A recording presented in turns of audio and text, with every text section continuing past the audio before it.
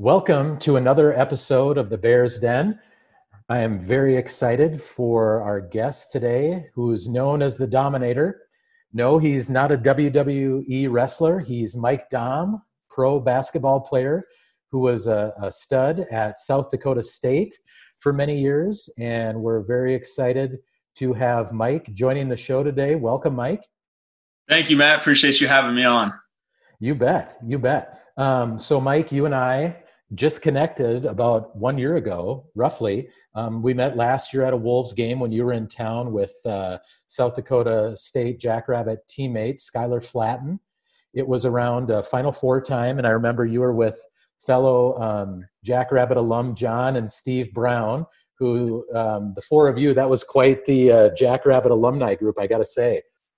Yeah, no, it was a fun experience, to be able to come there and connect with you and spend some time, with former Jackrabbit alumni, and then obviously spending time with Skylar. So it was a great night.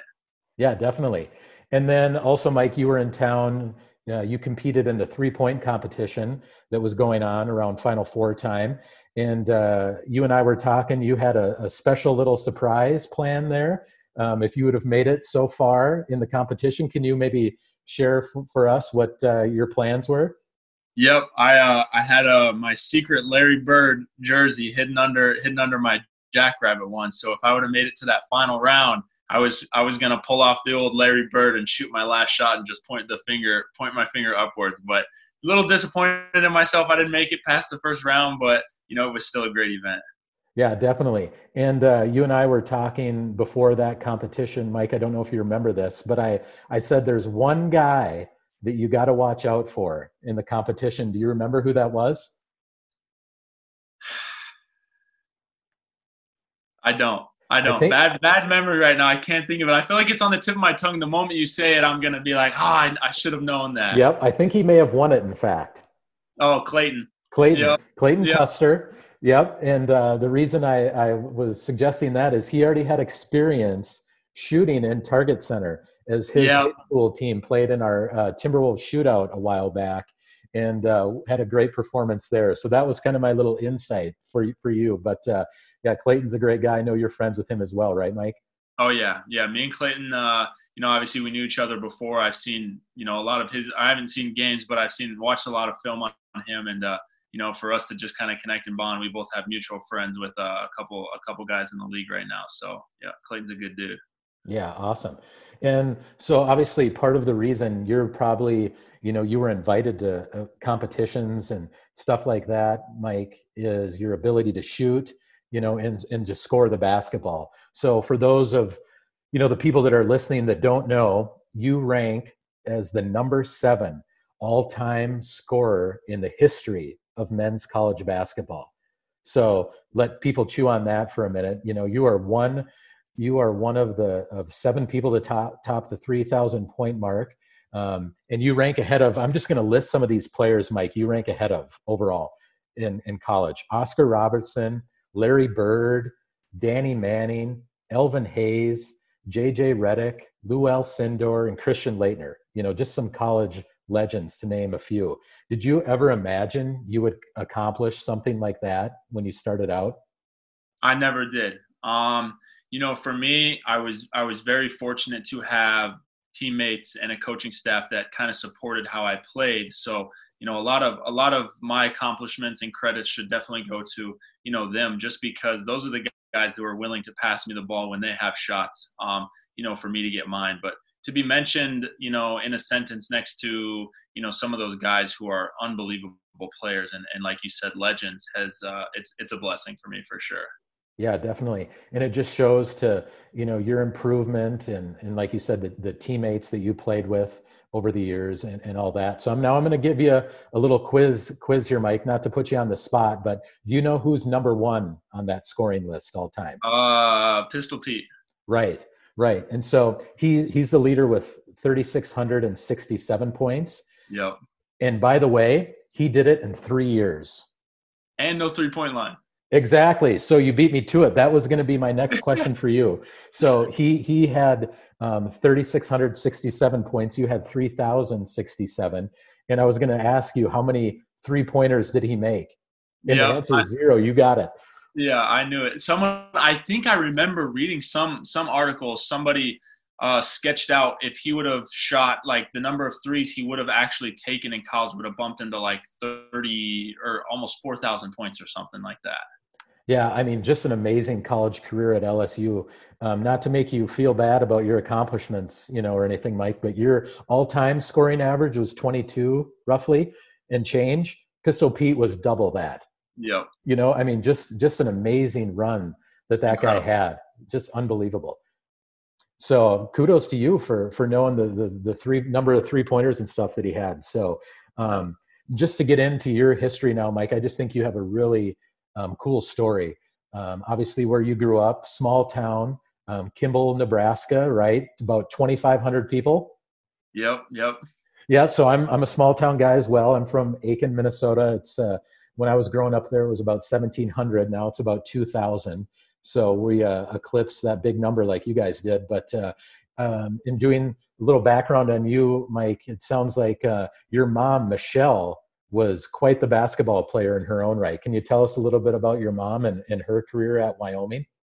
Yeah. My mom is definitely the hooper of the family. She's from Oregon, and she went to the University of Wyoming. And I got to give a lot of credit to her with how she taught me to shoot the ball. Just the little things, flick of the wrist, and things like that. But my mom was a stud. She was the all-time leading scorer for a while in Wyoming history, rebounder, and things like that. I know she's in the Hall of Fame now. So I took a lot of my game from her, and she's definitely an all-star. Yeah, and your dad played football there, if I'm not mistaken, correct? Yep, he did. He played football at University of Wyoming. Then he had just a 1-season stint with the Houston Oilers for a little bit. So okay. He was a pretty good athlete himself, and I definitely I got really good genes. Yeah, I would say so. So mom and dad are both great athletes, Mike, in different sports. How did you kind of get drawn to basketball with your mom doing that? Most of the time guys get enamored with what their dad does. And I'm surprised you didn't become interested in football, but how did you kind of go down that path for basketball and follow in your mom's footsteps? Yeah, for me, I mean, my mom had a basketball, I swear, in my hand since I came out the womb. So ever since I was little, I just kind of loved the game. And it just came really naturally to me. My mom, like I said, my mom used to create these funny games in the living room of just flicking the basketball, simple things like that. And I would say that my love for the game really, really came over when I was like a 7th or 8th grader, just because at the time too, I was growing so fast as a kid that I knew I kind of didn't want to play football. My knees might have been taken out, and I was just really, really excelling at the game of basketball. So going into that is when I kind of decided, I'm like, I just want to focus on basketball and kind of see where it takes me.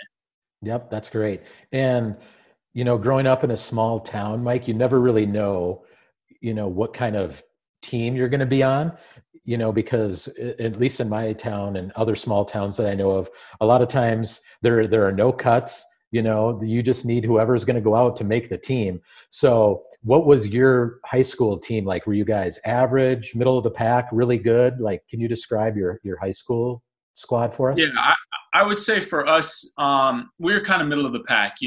There's a big difference in Nebraska between the western side of the state and the eastern side of the state. The eastern side, there's tons of guys that go high level, high major basketball players, from high school there. And for us on the western side, you have very few guys that you can name that'll come out of western Nebraska and go to a D1 school or end up making a big name for themselves. So for me in high school, honestly, a lot of it was me just enjoying time with my friends. That was me being able to spend time with my friends, because a lot of us were kind of spread out in the town. Once school was over, my buddy would head back to his farm to go work. I would head back to my family farm and things like that. So it was kind of a chance for us to spend time. But now we were middle of the pack, but we did have a lot of success for being such a small school on the western side of the state.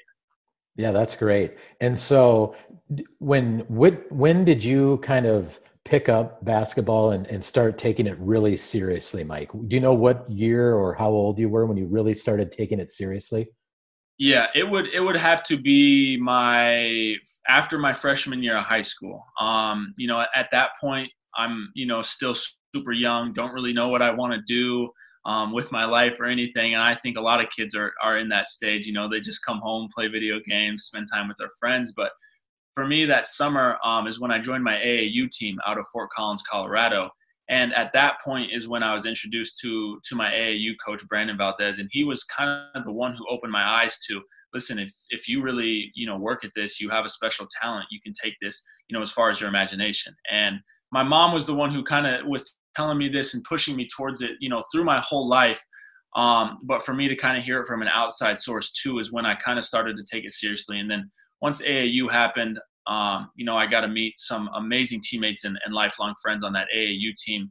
And then once I got to, those big AAU tournaments, that's when my, exposure kind of really took off for me. And that's when, things kind of got serious. And I'm like, okay, like this is what I want to do. This is what I need to focus my time and energy and all my effort in, and see how far it'll take me. Yeah, for you, Mike, being from a small town, was the AAU team that you were on in Colorado and that circuit kind of the key to you getting into a Division I school? Because like you said, Western Nebraska didn't get that much attention. Was that kind of the key to putting you on the map, so to speak? It for sure was. For me, I could have played for a Nebraska AAU team, but it was 7 hours away on the eastern side of the state. So being able, my mom, and actually it was my best friend's mom, who found this AAU team in Fort Collins and was like, let's just try it out. And once I tried it out, that was like the key to me getting that exposure that I needed in front of, Division I coaches to, get myself out there. And obviously my second and third year, my sophomore and junior year of that AAU in high school is really when, things started happening. I started receiving recruiting letters and offers and things like that. So being able to, get out in Division I eyes, I credit a lot of that to AAU. So it was kind of your junior year going into your senior season, Mike? Is that what you were saying as far as when the interest really picked up for you? Yeah, that was definitely my big one. That was like the big summer I had. We were in some high-level tournaments and we were winning, some high-level games I know against, AAU teams that were ranked or had super highly ranked guys. And, it was good for us because we were able to go out there and just show them, solid fundamental basketball. We didn't have any super flashy guys who were dunking or things like that, but we just had a bunch of solid players. And, we really, just helped each other climb and grow. And for me, a lot of that is, I want to make sure that I'm enjoying the experience with my teammates and making sure that I'm taking care of them and giving them the best experience. So part of the process for me is just enjoying, what I'm doing and who I'm around, taking things day by day. I'm sure I'll say that eventually more in the podcast, but I do take things day by day, and that's really just enjoying the experience is what helped me, get exposed and then eventually make it to the Division I level. Yeah, and did I read some crazy stat, Mike, that you hit something like 13 threes in one game or something like that? Is that accurate? It is 12. I think I had 12, and it's funny because everyone always brings this up too. It was against Taco Fall, who's with the Celtics right now. So it was against his Florida team, and that was one of the craziest games ever. Oh, nice. So as we get to the end of your high school career, Mike, what was the interest from schools, from colleges for you? Did you have a kind of a final list narrowed down to, or what was your outlook there? Yeah, I ended, going into my senior year, I want to say I had 10 Division I offers, a lot of mid-major schools who picked me, which was very cool. But when it got down to it, I if I remember correctly, my list of like top 3 or 4 was South Dakota State, Nebraska Omaha, Idaho State, and University of North Dakota, I want to say. And, once it came down to it, I took only one recruiting trip, and I took it to South Dakota State. And I just kind of fell in love with the philosophy of the team that they had there, and I could just tell that it was a solid group of guys who enjoyed being around each other on and off the court. And you could just tell that, they had a past of successful, making it to the NCAA tournament. And for me, coming out of high school, that was just one of my goals. And, a dream. You watch March Madness and you want to play in it. So that made a big difference too. Yeah, I can imagine. And so now you decide on South Dakota State, Mike, you're there, and your freshman year is coming up and you redshirt. What kind of went into that decision in you deciding to redshirt that year? It was the summer that made that decision for me. For me coming out of Western Nebraska, super small school, I didn't take weightlifting very seriously. For me, it was just spending time in the gym. So I get to college and I didn't realize the transition of physicality. And man, I got my butt whooped every single day in summer. And I mean, because we had a super good center at the time. His name's Cody Larson, and he went to, first he went to University of Florida and then transferred back to South Dakota State. So, I mean, that guy was a beast. And he used to kick my butt every single day in practice. And I remember just kind of taking it like, this is what I need to do. I know that I need to focus on this. And then, obviously that first year comes up and I'm like, coach, like I want a red shirt. And he's like, yeah, I think it's a good decision. So that redshirt year was definitely so beneficial for me. I don't have any regrets. It was hard at the same time though, because I come in with, two other freshmen and both of those guys play right away. So I'm redshirting by myself and it's kind of just a grind every day. I feel like I'm by myself, but at the same time, I know I have the support of all those coaches, my teammates and my family back home. So I know it was the correct decision for me. Yeah. So when you're redshirting, Mike, are you scrimmaging against the guys in practice during the season, like running the scout team? Like what are you doing as a redshirt with the team exactly? Yeah, I am. It's full practices pretty much, and I just don't play the game. So for me, I'm scout team every single day. I'm trying to give the guys the best look of the guys on the other team. So for me, it was lifting even harder than regular guys, especially during the season. Once things get going in season, lifts really tone down. But for me, they just really bump up and ramp up just because that's the time to build muscle and really start to gain strength. So for me, it was going into practices twice as sore as everybody else, but just having to, find a way to get through it and enjoy it all at the same time. Yeah, no, I bet you probably picked up a lot of extra muscle and conditioning during that time for sure. So now we get into your redshirt freshman year, the 2015-2016 season. And it was probably an interesting one for you. You were coming off the bench and you were actually selected as sixth man of the year for the Summit League that year. And what sort of things, were you working on most for your game, Mike, to improve, to get, the minutes and get in the game and kind of shine as that sixth man? Yeah, for me, I took that redshirt year for sure to get my physical physique, ready to go for the college game, just because I knew that the wear and tear it's going to have on your body. And then for me, I've always been a guy who's tall and who can shoot the basketball, and I've always had, my mom to credit with teaching me ball handling skills and things like that. So I feel like at my height, I've always been kind of crafty with the basketball.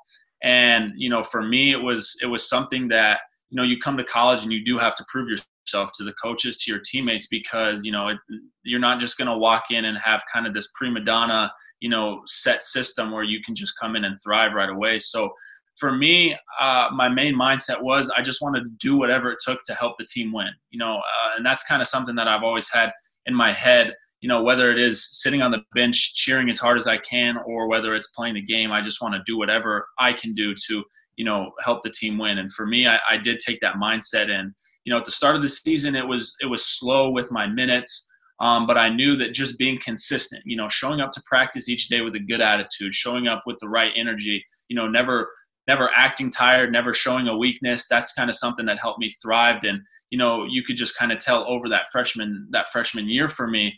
I think I would come off the bench very last if I was going to be put in. And then just slowly but surely consistency, I would go in, I would hit the shots that I had, I would make the correct plays, and then I'd come out. And then the next game, little more, until I kind of got a good grasp of, Coach Nagy at the time for me was like, I can bring such good energy coming off the bench as the sixth man. And it was kind of a good like relief. Everyone was going super hard, and then I could come in and kind of give everyone another second wave. So for me, that freshman year was a fantastic experience.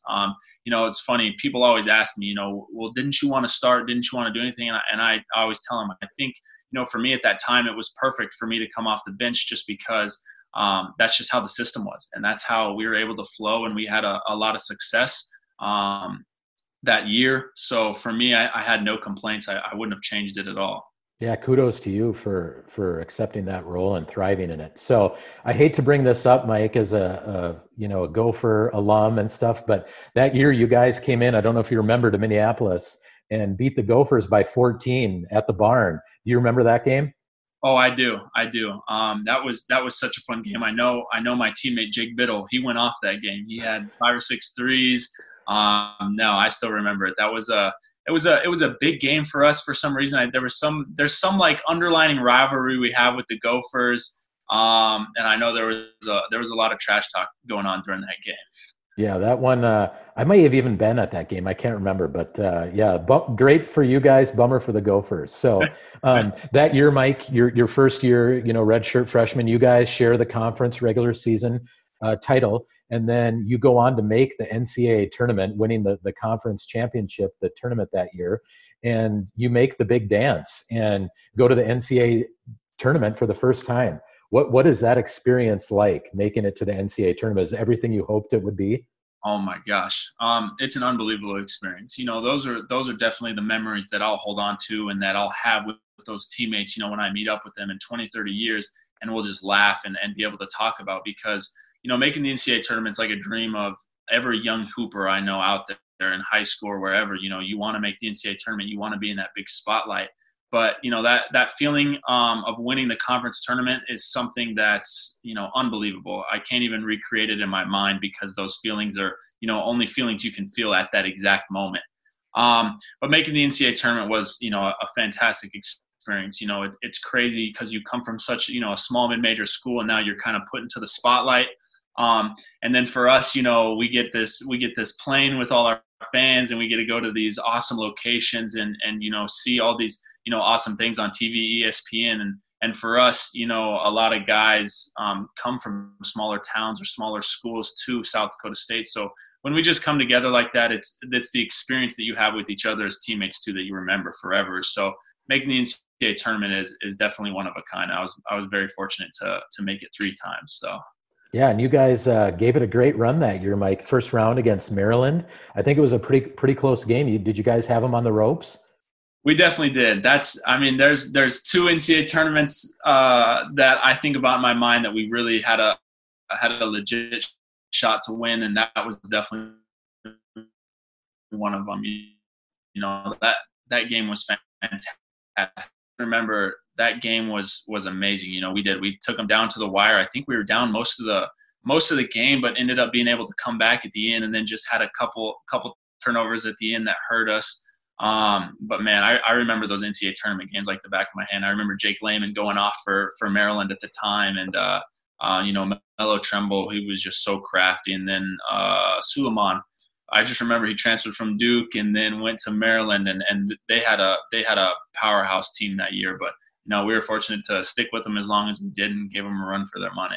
Yeah, Jake Lehman, current Timberwolves player. So Yep. We've got to see him firsthand up close. So after that year, Mike, you guys lose in the first round of the tournament, and then the guy that recruited you, Coach Scott Nagy, leaves. Been at South Dakota State for over 20 years. Takes the job at Wright State, and with him leaving, Mike, and you coming off a redshirt freshman year, did you consider making a change as well? I definitely did. That was probably one of the most stressful months after the season that I've ever had, just in terms of, man, like this head coach invested so much in me, and I feel like I've invested so much into him. So for me, it was man, do I follow him where he goes? Do I look at another option of school of going to? And then once kind of our AD brought in a couple of the candidates for next year's coaching job, I knew once we got our new head coach, it was like locked in. I was staying for sure, just because I saw the vision that he had. I saw how bought in he was to us, and what he had planned, and I was like, this is the place to stay. This is a school that I committed to as a whole. So for me, it's kind of something where I start something and I'm going to finish it, where I started. So I kind of took that, as a personal thing for me, and I wanted to, just try to improve South Dakota and South Dakota State as much as I could. Yeah, because I'm sure you see plenty of guys these days, and you probably even were around them, Mike, that transfer, it seems like almost on a whim when a coach leaves, and, you can't blame them sometimes, for wanting to do it and getting the best situation. But it just seems like, what you did is probably more in the minority than what's happening a lot of times with these coaching changes and stuff like that. So, kudos to you for sticking it out. And then we get, Coach TJ Otzelberger comes in. He was an assistant at the University of Washington, and you guys get off to a rocky start, Mike. I was looking it up. I think you guys started the season I think you were 1-6 at one point. What were you thinking? What was going through your head at that point of the year? Like, you're 1-6, you've got this new coach. What was going on? Man, that time was crazy. I remember we had a core group of 5 or 6 guys who stayed, because I know a couple guys transferred with Coach Nagy that year. We had a core group of 5 or 6 guys. We all came in together, and we kind of built this close bond to each other because of that experience of our old head coach leaving. So, Coach Otzelberger comes in, brings in a couple new players, obviously brings in a new coaching staff. And, for us, it was kind of just an all-around learning curve. We learned a new offense. We're trying to figure out how we can play with each other, how we can benefit each other. And we kind of hit a point of the season, obviously, where we're just losing everything. I remember that year there was so many just fans talking. We went 1-1. We tried zone. We tried man-to-man. I mean, we tried like 4 or 5 different defenses that year. And then I remember there was a point in the season where, we kind of were all arguing with each other. And Coach brought us in one day and just kind of sat us all down. And we kind of just went off and fired on each other. Everyone was kind of just getting in their sense and their words. And I remember at the end of that meeting is when we kind of finally all put down our guard, put down our shield, and said, listen, if we want to do something, we need to buy into this season together. We need to support what our coaches are saying. We need to support what the teammates are saying and just kind of work together as a team. And at that point is when we kind of realized, okay, like, we can do this. We're in a rough start, but, it doesn't matter the start right now. We can finish out super strong. And that's just what happened. We had a group of guys who bought into each other, finally started to just kind of enjoy each other's company on and off the court. And that's when the special things started happening for us. Yeah, that's interesting. The team meeting, or hash it out session that you mentioned, those can kind of go one of 2 ways. A lot of times they seem to either go really well in the team rallies, or they can, kind of go in the tank. But with the new coach Otzelberger coming in, Mike, how did he kind of affect your role with the team, and what did you like most about what he brought to your guys' team? Yeah, for us, my year of playing with Coach Nagy, he was a very, very, very structured offense and defensive guy. These are your parameters. You don't step out of them, but this is what you do. But I can't complain because his system was successful and it was working for us. So when Coach Otz came in, he kind of gave me that ultimate green light and freedom and said, listen, this is something that you can do. We know your talents and abilities, and we're going to put, the right guys around you to help, you, like me, not only succeed, but obviously this program and this team succeed. So, big props to Coach Otz, because he had a vision and he saw it, before any of us did. And then, obviously huge props to all the teammates that I've had throughout college, because those are the guys who, bought in and said, okay, this is my role. This is what I'm going to do because I know it's going to be successful in the long run. So for me, to kind of see that and have that confidence built from Coach. And he was a huge confidence builder. That dude would boost up everyone. And Coach Otz just had this vision. And I think he kind of just opened it up to all of us and said, this is what we're going to do. And we just, like I said, we bought into what he was saying, and we had a lot of success. Yeah, it must have worked, Mike, because that year you won your first of 3 consecutive Summit League Player of the Year awards. And, that season you guys ended up finishing in the middle of the pack, for conference 8-8. But you go on into your conference tourney and you end up making it all the way to the championship game of the Summit League. And you beat Nebraska Omaha by 2. And I looked up the stats, Mike. You had a huge game that night, 37 points, 12 rebounds, and that game, by winning the conference championship, you guys got to go on to the NCAA tourney. What do you remember about that game and the way you guys came together at the end of the season? Yeah, that season was really special. I mean, I think back to that, and I just remember, I do remember like you said, the moments of hashing things out. They can go one of two ways, and it was super positive for us. And then, for us to be the underdogs, for the first time in a while, during those conference tournaments, because we had great teams before with the Nate Walters era, and how he came in and they kind of ran the Summit League. So for us to have the success we did the year before and then kind of drop off, have people, kind of forget about us. We go under their radar. We definitely had I don't say a chip on our shoulder. I like to say boulder. We had a boulder on our shoulder. And, it was just something that we carried with us everywhere we went. And we said, what, everyone's against us. So, we got our backs against the wall, and our only way to do it is to fight together and get out of this thing. So for us to come together as a team, especially during that NCAA tournament run or that conference tournament run, it was something special. And I remember it. That was probably one of the most emotional connected I've been to a team in terms of how we started the season to how we finished it. You could just tell we were a group of guys who were just close together on and off the court. And, those games were crazy. I remember still Tradeon Hollins coming up the court and chucking up that shot and just thinking to ourselves, man, if it goes, it goes. If it doesn't, then we're going to be super happy. But I remember each of those games of the tournament was super tough. Especially the game before that, the South Dakota State game, which is huge in-state rivalries. And I remember insane shots in that game. That whole tournament was definitely one that I'll remember for the rest of my life. And then being able to make the NCAA tournament from such a rocky start of the conference play regular season, it turned out something really special. Yeah, what a bounce back. And now we go on to your junior year, Mike. You guys dominated the regular season. You're back to normal, like you said, kind of at the top of the conference like you're used to being.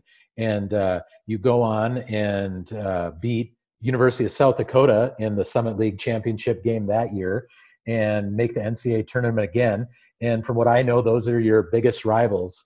And what is it like in those matchups, Mike, with USD? What are those games like? Those games are so intense. You face those guys for so long over your college career. You know what each guy's going to do. You know his strengths, his weaknesses. But at the end of the day, you got to just fight. You got to, whoever has the most will to win is who's going to take those games. And those are some of the greatest rivalries that I'm always going to remember.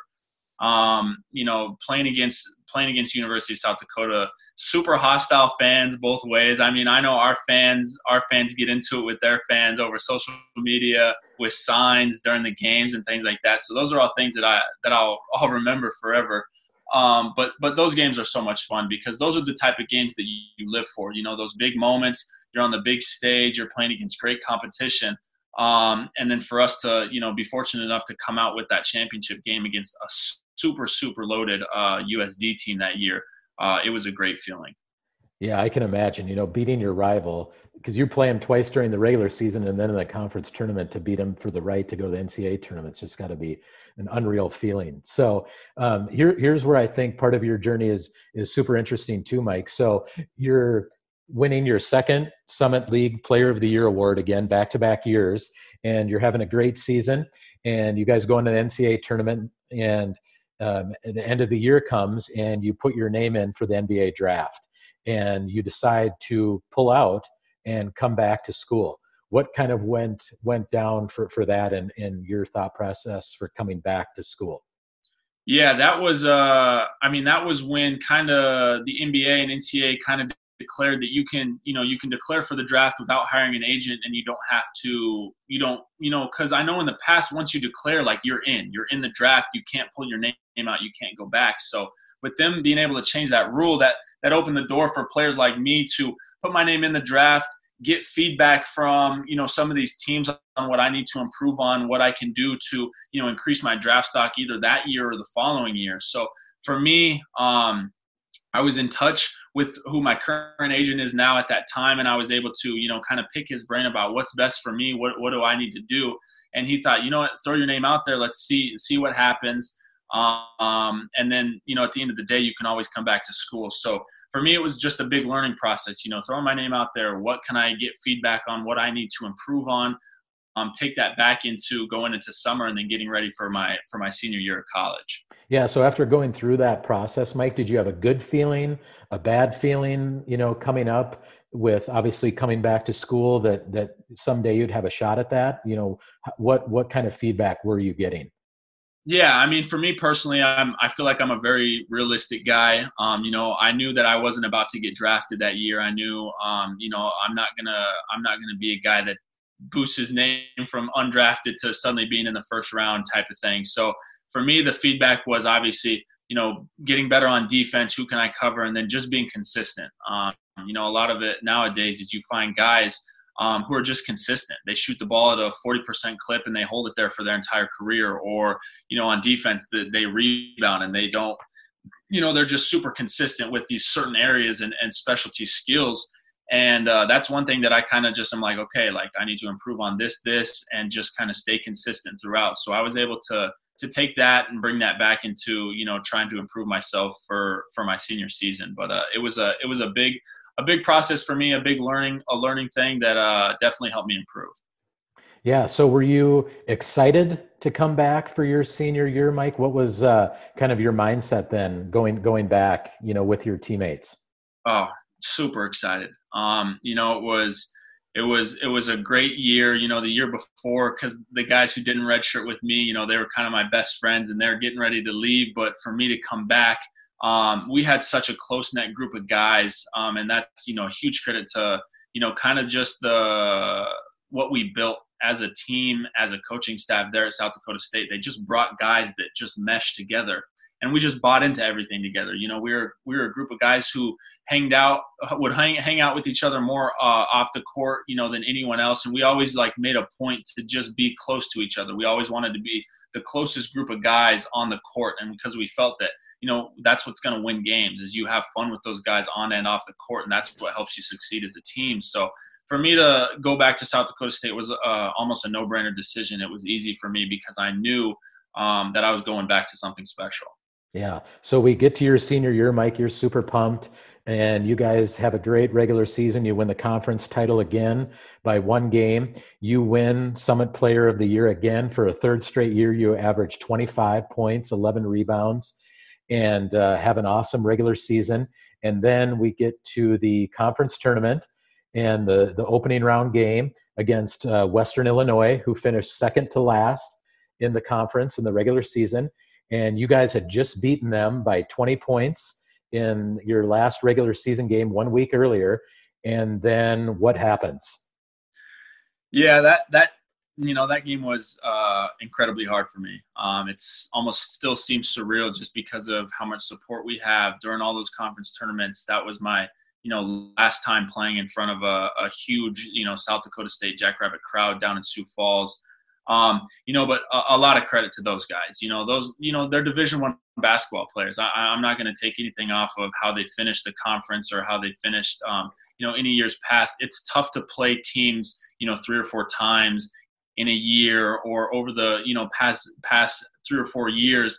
You play against those same guys. And, they came out just with more will to win. They came out with more fire and intensity than us. And I definitely would say that, we kind of went into that, the number 1 seed, we're kind of probably overlooked them a little bit, and they just came out with more will to win, and definitely shocked us, surprised us. But at the same time, it's all stuff to learn from. The biggest thing I felt bad for that year is, just my freshmen and the guys that I wanted to help, get to another NCAA tournament. I kind of took that really hard that season just because I felt like a lot of that game was on my shoulders. I could have done better, but I'm sure, the coaching staff and everyone will say it's always been a team thing. But, for me, that was a really tough game, but it was, all learning experience. Yeah. So your career, Mike, at 4 years at South Dakota State, you made it 3 of the 4 years to the NCAA tournament, but you didn't your senior season. How, I guess that just kind of speaks to being at a mid-major, when you have a great regular season, but you don't win the conference tournament, there's a lot of pressure on you to win that conference championship because that essentially is the only way you're going to make the NCAA tournament. What is that like, Mike, as a player, in a mid-major to really kind of know that you're bid for an NCAA tournament is kind of on the line with that conference tournament. What is that like? It's tough for sure. And, like you said, I was on both ends of it. For me, my freshman year, we were kind of at the top. Then my sophomore year, we were at the bottom. But there's pros and cons to that kind of style of play for us mid-majors. For us, my sophomore season, we were bad and we finished super strong and we were able to make it to the NCAA tournament. And then, my senior season, we were super good, and it just goes to show that if you're not ready to play those games, you kind of have to take it. My dad always says it's a one-game season, and you have to kind of take those games very, very seriously, because that is your only shot to get to the NCAA tournament. So for us, it's tough. It's tough, but at the same time, going in, you got a big target on your back, and the big games are the big games. You got to win those key ones to get to where you want to be. But it's tough to play like that. But at the end of the day, it's all part of it. It's part of being at a mid-major school. So you just kind of got to deal with it. Yeah, I think that's why those games are so. I love watching them on TV. Because there's so much emotion going into them. Because the team that wins knows they're going to the big dance, and the team that doesn't knows they're not. So. We finish your senior year, Mike, unfortunately on a sour note, but you had an awesome, just unbelievable career, and you're getting ready for the NBA draft and, hoping for the best, and you kind of have an injury. Can you take us through what happened there? Yeah. So, it probably started, a couple games before, just a hairline fracture in my left foot. Of course, how my mind works, season gets over, I'm like, okay, I'm in decent shape right now. I might as well just keep this flowing into the summer and into these, NBA draft workouts. So for me, I keep working, I keep pushing myself. I'm doing, even more running than I was during the season, because I want to put myself in the best possible position to, going into this NBA draft process. And then for me, it's one night, and I remember, my foot just kind of started to really ache. And I just knew that feeling in the bottom of my heart, because, after my redshirt freshman year, I had a stress fracture too. So I just knew that was something that could have been a possibility. I go to the doctors, and they pretty much are like, yeah, you're done for, the next 6 weeks. We're going to put you in a boot. You got to be no pressure on it. And for me, that's so hard to hear, because I'm a gym rat. I love to work out. I love to, have a ball in my hands 24/7, and pretty much just them telling you, you got to stop right now. So going into the draft process for me was kind of non-existent that year. But at the same time, I look at things as opportunities, not obstacles. And I see how I can get better with what I'm given at that current state. And, my mindset has always been super strong. I've never had a problem with injuries or things like that, because I know I'm going to bounce back, or I know I'm going to find ways to improve during that time. So for me, it was a lot of ball handling from a chair. It was a lot of 1 foot shooting when I could. And, I just found ways to try to get better during that process. Yeah. So you missed, obviously, probably the draft combine and all the events like that, Mike. How much do you think missing events like that kind of hurt your ability to get drafted? Because ultimately you did go undrafted then. Yeah, I do think that it hurt me a lot. It hurt me, not necessarily even going to the draft combine, which was a goal of mine since my junior year when I declared. I said I want to go to the draft combine for that experience and that exposure, just because I know that I can shine, and that I can, with my abilities, I can kind of open some people's eyes to, oh, this kid is legit. He's not just from mid-major. He's not putting up these crazy numbers for nothing. So not missing that, but missing just the draft workouts in general. There was those are the workouts where I know I can go and show people what I'm about, and show people, what I can do. So I definitely think that hurt me. I wouldn't say that going to those things would have crazy, put me up in first round, but I definitely think that I could have opened some eyes to, a better possibility of me getting drafted or even making an NBA roster. Yeah. So you go undrafted then, Mike, as we talked about, but you're invited to Summer League with the Portland Trail Blazers, which must have been a pretty cool thrill for you. Did you feel confident that you could catch on with them or another team then once you kind of got that opportunity to be in NBA Summer League? I definitely did. I'm a very confident person. I believe in what I've done and the hard work that I've put in, and just the countless hours in the gym and my abilities.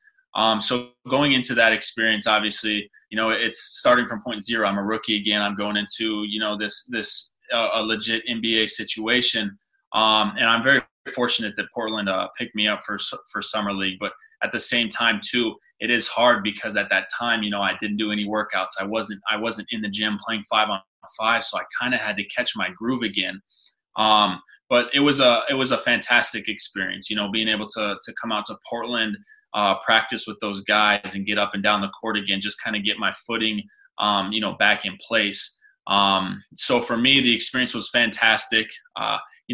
Personally, you always go in and you want to play more, you want to do things more, but I also understand, what I needed to improve on, what I needed to work on. And I'm very, something that I would say is just being coachable. I'm going to do whatever the coach says. If that's on the bench or in the game, it doesn't matter. So I'm a guy who's going to listen to whatever coach says, whatever's going on. I'm not going to complain about not playing. I'm not going to, go and complain to my AAU coaches, my agent, or anything like that, because I know ultimately it's on my shoulders, and I'm the one who needs to, do whatever it takes to improve. So I was just very fortunate to, be able to play with Portland and get some minutes, and then at least, kind of try to get myself out there a little bit after my senior season. So after that, Mike, here's where I think you can really provide some valuable insight and just some knowledge from your perspective. You have a decision to make, right? So you can either go the G League route, or you can kind of explore the options to play overseas.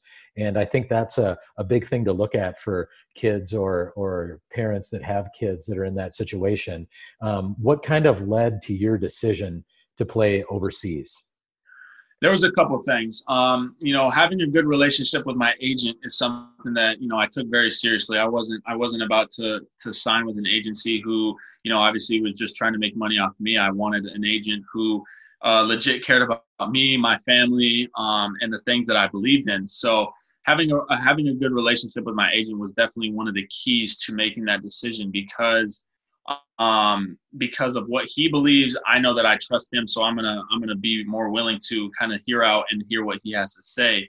Another thing for me is I've seen, firsthand, one of my best friends, Matt Thomas, who's with the Toronto Raptors right now.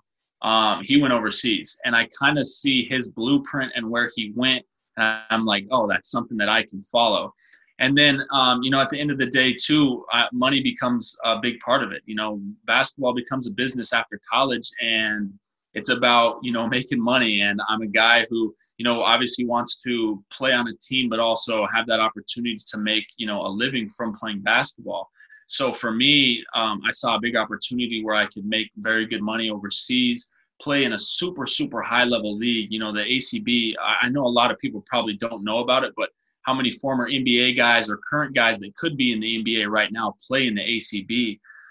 So for me, going overseas, it's something that's a very serious decision, because obviously, one, you're in the States, or two, you're an ocean away from your family and things like that. And you do have to kind of have a mental toughness to yourself of, I'm about to go live by myself, overseas in a foreign country, for a year, and just kind of see how it goes. But at the end of the day, it's turned out to be, one of the best decisions, just because I do believe that NBA scouts and people are really looking at these overseas options.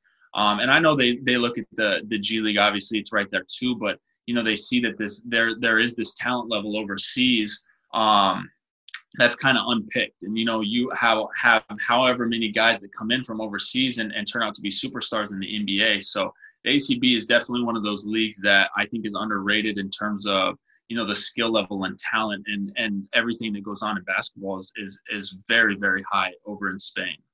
Yeah. So can you also share with us, Mike, like from your perspective, obviously you said you leaned on your agent quite a bit, but how do you even know which league to play in and or which team to play on? Are you really just relying on your agent for all of that? Or are you kind of doing some of that research yourself?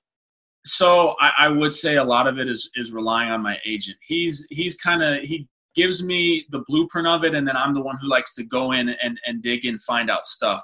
And like I said, with me having a great resource in Matt Thomas, where he went to the same team in Spain that I went my first year, I was able to pick his brain about how was it? What was it like? What is this team legit? Is the money coming in on time? Is the level of basketball high over there? And that's one thing I do encourage players. Reach out to other basketball players if you know them or you don't know them. Shoot them a message. I mean, I know that I talk to other guys in college right now who are like, yo, how's Spain? How's the league over there? Is the basketball legit? And I have nothing but good things to say about Spain and the league, just because it is a resource, and all us basketball players have this connection because we understand the grind of everything. So I definitely encourage anyone to just reach out, ask how it's going, and just try to get information. Everything's so available on the web nowadays that you can pull up information about anything. But no, during that time, it was a lot of relying on my agent to just kind of get me the information. But then obviously how I work too, again, I like to dive in deep and make sure I'm well informed. Yeah, that's great stuff. So as you mentioned, Mike, you're in the ACB league in Spain, which is the top league for those that don't know in Spain. You got teams like FC Barcelona and so on. It was the same league that Ricky Rubio played in, among others, for those Timberwolves fans out there. What has your experience been like over there so far, Mike? Because obviously it's a big adjustment. You're playing in a foreign country. You've got to learn a new language. All of that stuff. So what was the experience like for you this year? It was a fantastic experience. Kind of like I said before, you realize once college basketball is over, it becomes a business. So you have to, you get picked up by these teams, you're getting paid good money, and they expect you to produce. So you kind of realize, I need to be consistent. I need to be, good with what I do, because in the blink of an eye, you could get cut or you could just not play. But my experience was fantastic. I was very fortunate to go over and have, be put on a team who has a great coaching staff, who cares about the players on and off the court, who has guys. Once you're in the league, guys are all different ages. There's guys on my team this past year who have been, 14, 15-year professional veterans, and I'm coming in my first year. So being able to, take time away from their family and just, connect with you is definitely something that makes the experience super special. And then playing, such high level basketball, it's awesome. It's something that I've dreamed about ever since I was a little kid, of playing basketball as my job. That's something that, I'm very, very fortunate and blessed to say, is I can play basketball for a living. And I know that can be taken away in the blink of an eye. So I definitely like to, try to take things day by day, enjoy what I'm doing, enjoy the people that I'm around, and just kind of enjoy the process. But the experience has been, fantastic. And I have nothing bad to say about, going overseas. Yeah. And I don't want to take a stab at pronouncing the name of the team that you played for, Mike. Could you tell us the name of the team so I don't embarrass myself by trying to pronounce that? Yep. It's a Mambas Obradorio. So it's a team in I would say northwestern Spain, in the town of Santiago de Compostela. Okay, very good, very good. And looking at your roster, Mike, is this correct? There was one other American player on your team. Is that accurate? Yep. We had one other dude with his name's Fletcher McGee, and I know a lot of people probably know him. Leading three-point shooter in all NCAA. Played at Wofford, and he's one of my really close friends. So for me, during that time, I knew Fletch in college, and it was easy for me to be able to reach out to him and be like, yo, like, about to be on the same team. This is going to be a great experience. So it was fantastic to really get to know him too. Good. So how's the competition over there, Mike? Was it a surprise for you, or is it kind of what you thought it would be? I would say it's a little bit of both. Obviously there's each level, there's a learning curve to each level, coming out of high school to college to professional. You realize the physicality of things is crazy. You realize, like I said, you play against guys who are 30 years old, and they just have this, I like to call it old man strength. Mm-hmm. And, I'm a rookie, and I think I'm pretty strong, but man, I get out there and there's guys who just have such a high level of basketball IQ. They know where to be. They know when the ball's going to bounce here. And, you see them and you're like, oh, man, they're not crazy athletic, but they're just smart. They know how to position themselves correctly.